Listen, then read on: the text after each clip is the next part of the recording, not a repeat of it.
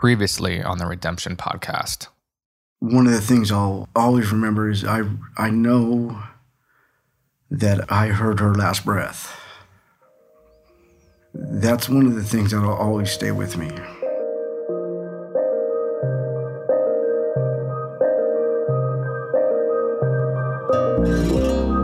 This is the Redemption podcast, brought to you by Westwood. And I'm Johnny Kovach. And I'm Ariella Kozin.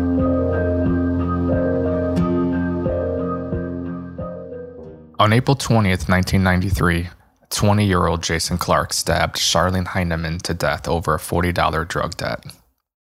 The murder was a culmination of the anger, loneliness, and abandonment that had been building up inside of him his entire life.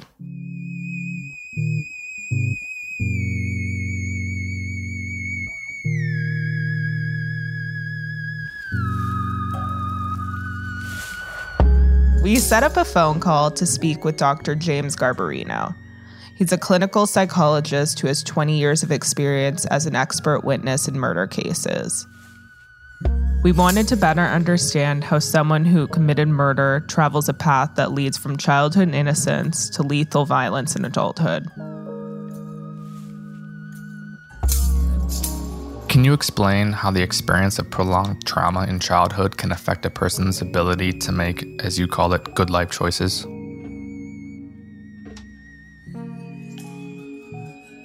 Well, the experience of trauma in childhood undermines the normal and necessary processes of assembling an effective brain that can regulate emotions and process information and make good decisions. So the terms that are usually used now are affective regulation for the sort of emotional intelligence and executive function for the good decision making. Kids who are chronically traumatized, particularly in early childhood, have difficulty developing these life skills. They're often plagued by emotional disconnection, which they use as a strategy for dealing with trauma. They're often plagued by anger and rage that surprises even them sometimes because they've had to wrestle with overwhelming arousal that leads to trauma in the first place. If they were chronically traumatized in the first few years of life, they're likely to have a very wide range of difficulties and damage that affects their ability to behave as responsible, effective, moral agents in adolescence and early adulthood. I often say that a good starting point with many killers is to view them as untreated, traumatized children who inhabit and control adolescent and adult bodies and minds.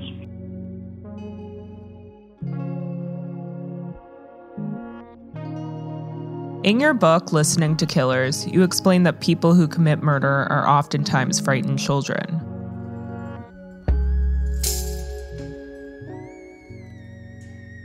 Well, when people have studied aggressive behavior, there's sort of an interesting paradox that if people in general are asked what is the most violent and aggressive period in the human lifespan, they're likely to say in public opinion surveys, adolescence. But in fact, it's early childhood when aggression is most common among human beings. Something like 90% of boys, 80% of girls by age 2.5 are engaging in very specific, aggressive, potentially violent behavior. If every 2.5-year-old went to bed tonight and woke up tomorrow morning and was 6'3" and weighed 220 pounds, by tomorrow night at dinner, most parents and early educators would be named as dead. Because when these now big, strong beings kicked, hit, bit, punched, they would cause real damage.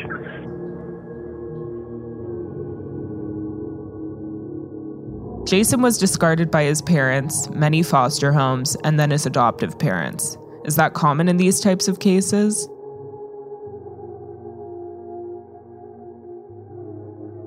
The kind of experience that Jason had, as you've explained it, he's likely to have issues with attachment. He's likely to have issues with what's called rejection sensitivity. So certainly that kind of background of being abandoned, rejected, instability of care All of those things raise the risk that somebody will end up in a situation where they end up doing violence to themselves or others.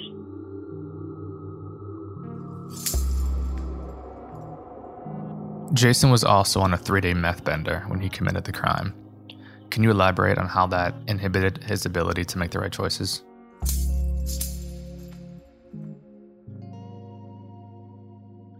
Well, I think there's two parts to the links between drug use, or substance abuse, and violence. One is that people who have long traumatic histories often engage in what's referred to as self-medication. And they get high because it's better than, the sadness, the anger, the other, hopelessness they may feel otherwise. But then being high, particularly something like meth, undermines any kind of personal control, emotional control, and executive function, clear decision making. So it's a very, very risky time. So you have a risky individual who's in a very risky state because of their substance abuse. And it's not uncommon.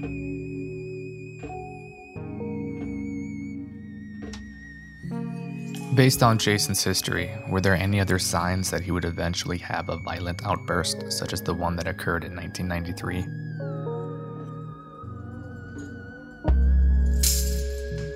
Parental rejection accounts for about 25% of bad outcomes in children. Maternal rejection is, the worst thing that can happen to you.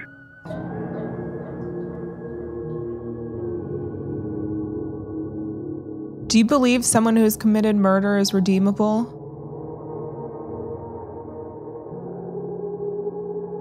Yeah, in fact, the Supreme Court had this ruling in 2012, the Miller versus Alabama case. They ruled that it was unconstitutional to give mandatory life without parole sentences to juveniles who committed murders. And that has led to a series of other decisions to a whole bunch of guys who got life without parole as teenagers, mostly in the 1990s, to have resentencing hearings. And I think, what happens is a couple of things. One, that it's not until age 25, ordinarily, that people have a mature brain. And so in a sense, until that point, they're not playing with a full deck. And you often see in their records that you get arrested at 16 or 17 and they don't really make much progress. In fact, they're often engaged in a lot of negative behavior in prison until they reach about 20, 25. And then over the next 10 years, they really engage in education, spiritual development, acts of service, and sort of rebuild themselves into somebody very different and very positive at age 36.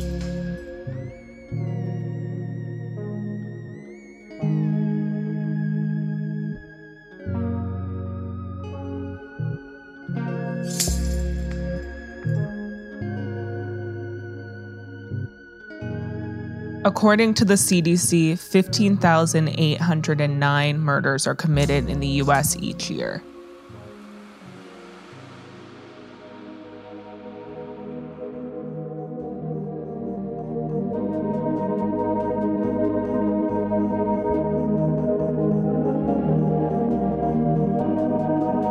To use Dr. Garbarino's phrase, Jason projected his own sensitivity, rejection. His object was Charlene. Here, we return to the moments after that fatal stabbing.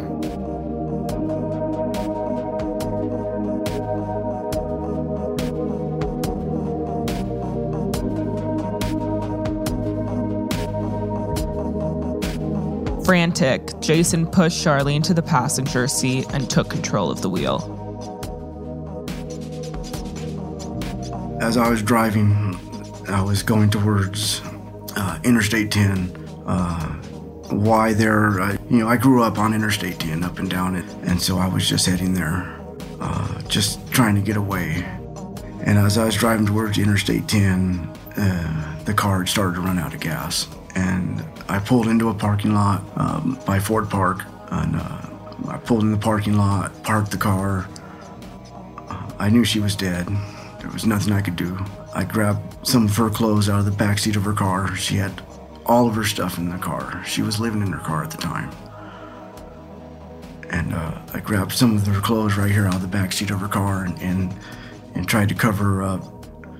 and got out of the car and started cutting through. This was back when Redlands was almost all orange groves and grapefruit, oranges, and started cutting through orange groves. Stayed off the streets as much as I could. Did you still have the hunting knife on you? You can't go orange groves all the way, but you can for part of it. I was cutting across. There's an apartment complex there, and there's an empty lot. And cutting through that empty lot, I had taken the knife and I'd thrown it in. It kind of drops down into a ditch, and there's tumbleweeds and trash and a bunch of stuff in there. And I had taken it and I'd thrown it in there. I just didn't want it no more. I had to get rid of it. He ran to the home of a fellow drug user, a woman named Pam. I actually told her I got in a fight with someone, and so she let me get cleaned up. I changed clothes and stayed there just long enough to do that. In the days following the murder, Jason knew two things: keep moving and stay out of sight. That meant staying low and sticking to drainage ditches. In the blur of his adrenaline rush, he ended up at a house belonging to another old friend, a drug dealer named Jerry.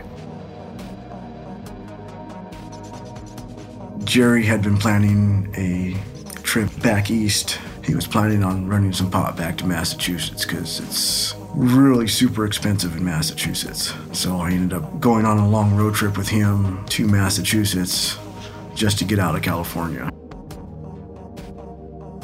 But Jason didn't think of staying on the East Coast permanently. The desire to keep a low profile didn't outweigh the longing to be close to people he knew, so he headed back to California.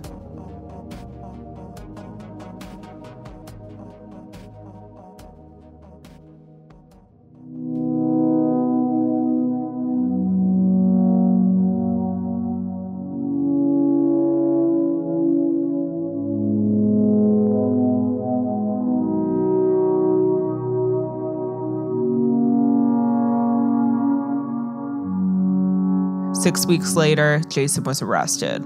It was June 15th, 1993, the day after his 21st birthday. And how did they find you?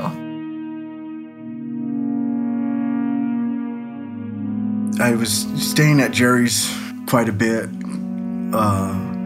and when they found out it was me, they had gotten some information from somewhere that I was in that area, and they had actually contacted Jerry because I was always in and out and all over the place, and they couldn't really post up and wait for me to come back in 2 or 3 days or whatever. So they had contacted Jerry, and when he knew I was going to be there, he wore wire,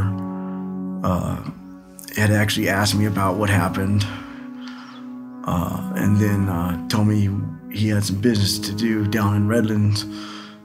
If I wanted to go with him, and then we drove down to Redlands, and as soon as we got into the city of Redlands, they pulled us over and arrested me.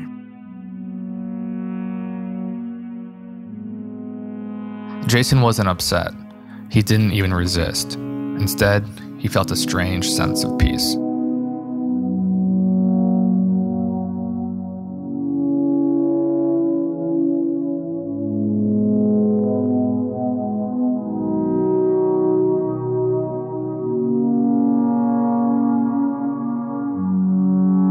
Can you tell us about your first night in the county jail?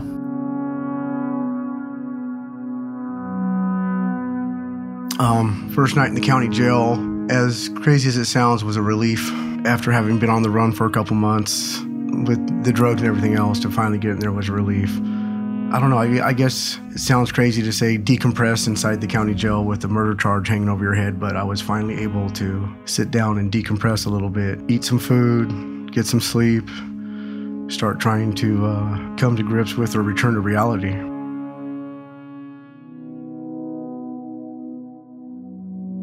But Jason's newfound zen had a shelf life. This was still jail. It was his surroundings that would ultimately dictate the culture.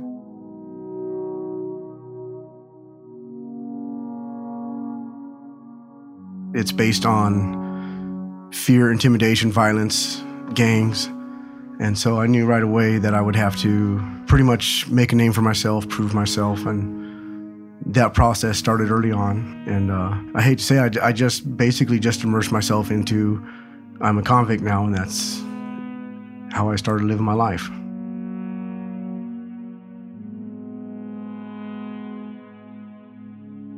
This included defending what little he had left to his name. And a big thing was guys were, there's nothing else to steal. Steal a guy's shoe. Guy has a nice pair of shoes, people try and steal it. So my first fight in county jail was to keep my shoes.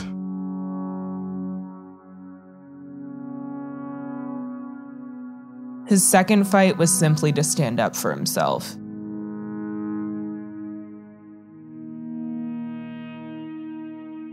You put a couple hundred guys together like that, and you're just going to have problem after problem. And where were the guards when all of these altercations were happening?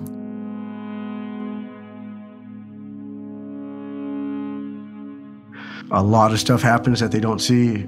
There's, blind spots, people going into other people's cells and fighting, stuff like that. With my shoes, that happened in the cell. With my second fight, that happened in the day room by the showers. With the people I was fighting with were known gang members. And so, and this happens a lot. You hear about it all the time in the newspaper and the news is, guards letting things go on. The inmates are running the asylum type of thing. So my second one, they kind of watched out of the corner of their eye, but didn't get involved in it.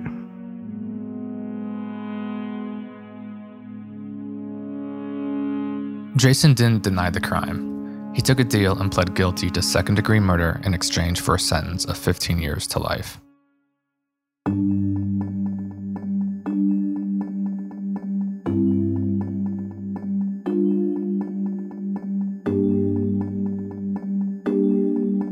What advice did you receive transitioning from the county jail to state prison? Walk slow, drink lots of water. That was the first piece of advice. The first time anybody gives you crap, just go completely over the top, because then everybody else knows, don't fuck with this dude, is what it comes down to. If you take any crap from anybody when you first get there, then everybody's going to think they could give you crap or take your stuff or do whatever they want.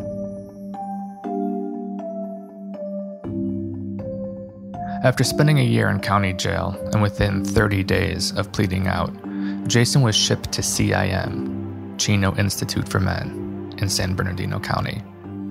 This was considered reception, which was simply a way station until he could be moved to Centinela State Prison to serve his time. How the Department of Corrections determined which prison you ended up at? As Jason told us, whichever had an open bed.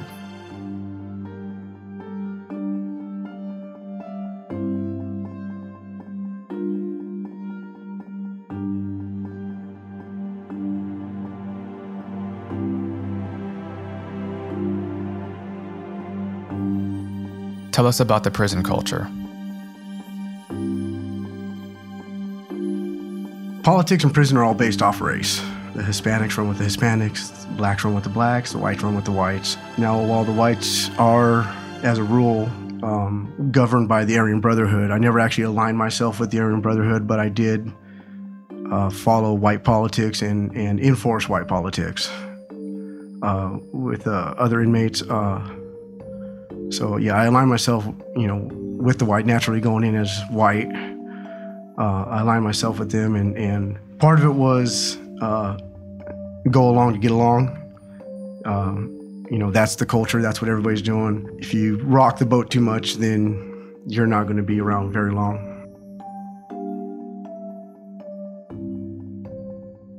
You had no other choice, right? That's basically what it comes down to. So when they moved me down there, I actually met some people and they heard my situation, just starting out a life sentence young.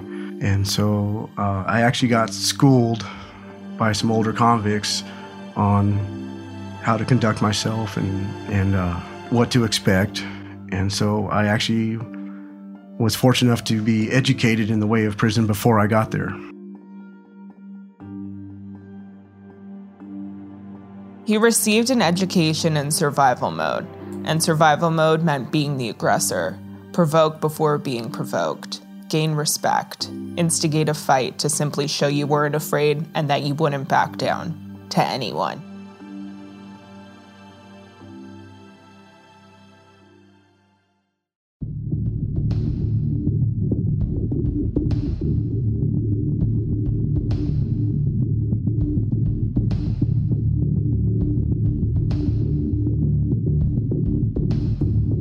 We had a guy on the yard. He'd been there for a little bit, and we call it pulling his covers. His covers were pulled as that he was a child molester. That's what he was in prison for, actually molesting his own kids. This was actually pointed out to us by the guards at the time. Then some of the, what we call shot callers or whatever, the guys in charge set everything up and orchestrated to have him removed from the yard. So the first opportunity I really had to prove myself, me and another inmate went into a cell and just beat the hell out of this dude. That's the only way I could describe it. Left him unconscious in the cell. The way we justified it was, we're giving this guy what, society, well, back then, when he gets to prison, he'll get what he deserves. And we were the guys giving him what he deserved. And that's how I justified it. Now I look back and, I watch the news every couple weeks. Some guy gets out of prison for being wrongfully convicted or any number of things. So now I look back and realize I'm playing judge, jury, and executioner myself. That's what we were all doing.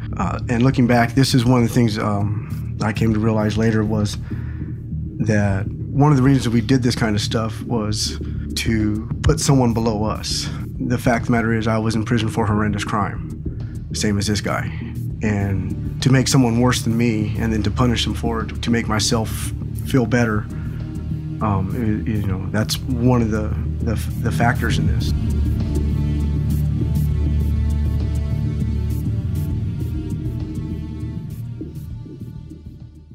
Jason beat the inmate so badly that he was charged with battery and transferred out to Corcoran State Prison, where he was sentenced to 15 months in the security housing unit, also known as the SHU, or solitary confinement. Detainees in the SHU spend 23 hours a day in a windowless 6x9 cell. And when they are let out to shower, they are put in waist and ankle chains.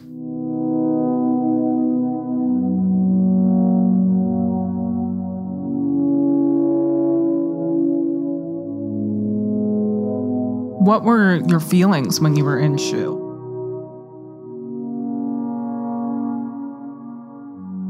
A lot of anger.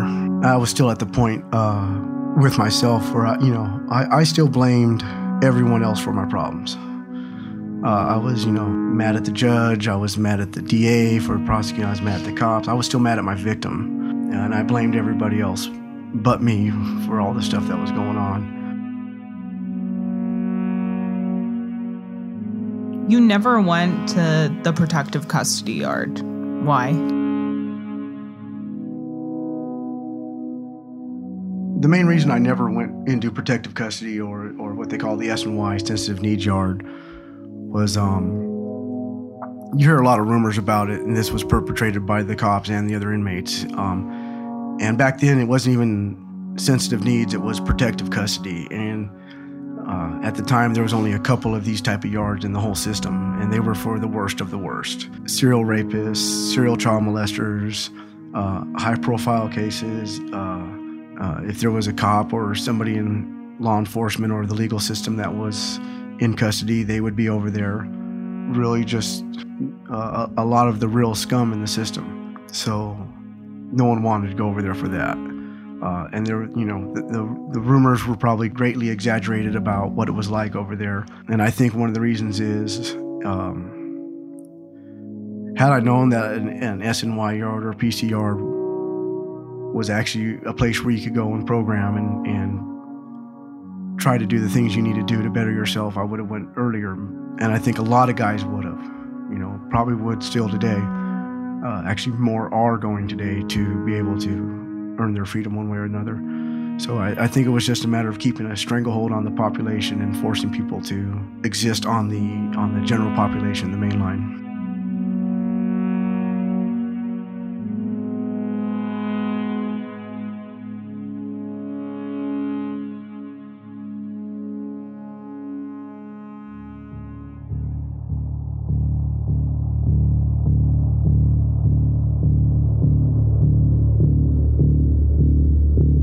Once out of the chute, the fighting didn't stop, but this time, the altercations weren't started by fellow detainees. They were instigated by the prison guards, and these brawls were known as the gladiator fights. They were done for entertainment, and participation wasn't optional.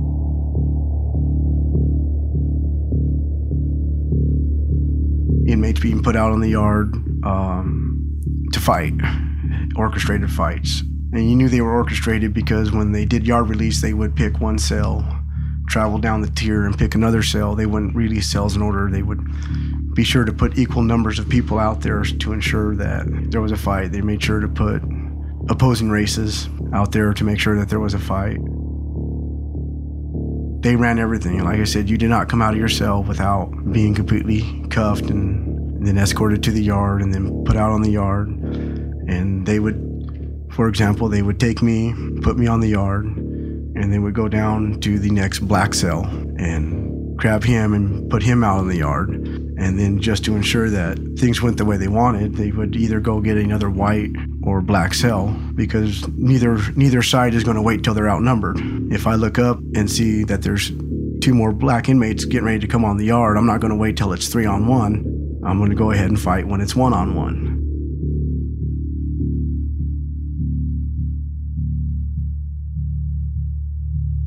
Because of his size, the guards would bet against him.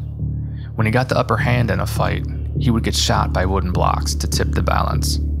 He eventually earned the nickname Target.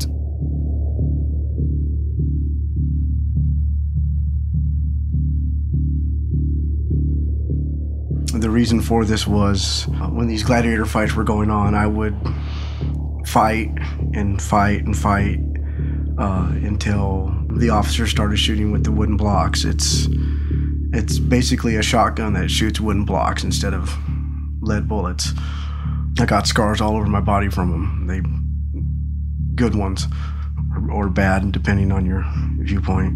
Anyway, I'd been shot so many times after one particularly bad fight that when they were bringing me back in through the day room area, it's not used as a day room, but it's still called the day room area. And I was just bleeding from different areas of my body from these wooden blocks that someone said I had looked like a target. The nickname stuck from there on out. So that's the name I made for myself because I just continued to fight until that point. And quite frankly, even with all the madness going on, I understand I didn't give the guards any choice really but to have to shoot me with these block guns because I wouldn't stop fighting until I couldn't.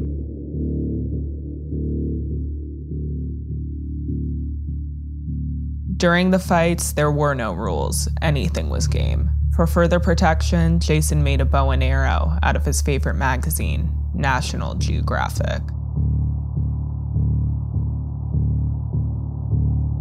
It's a long process of wetting down paper with soap, rolling it up, rolling it tighter and tighter, taking the elastic from the waistband of your boxers and braiding it together, and eventually making a bow and arrow out of it. It was just one of those things that added to the reputation that I was building for myself.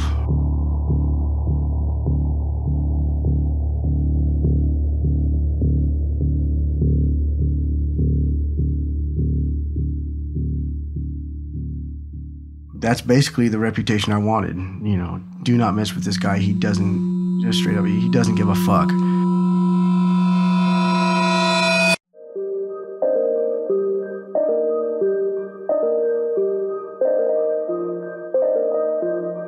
Next time on the Redemption Podcast. During the course of this riot, I was stabbed and beaten. I was stabbed 8 times. I left that yard in an ambulance, went to Pioneer Medical Center. During the course of the riot, I'd been knocked down 3 times, and one of the things that I knew, it wasn't my first riot, but one of the things I knew in a riot was do not stay down, because people can kick a lot harder than they can punch.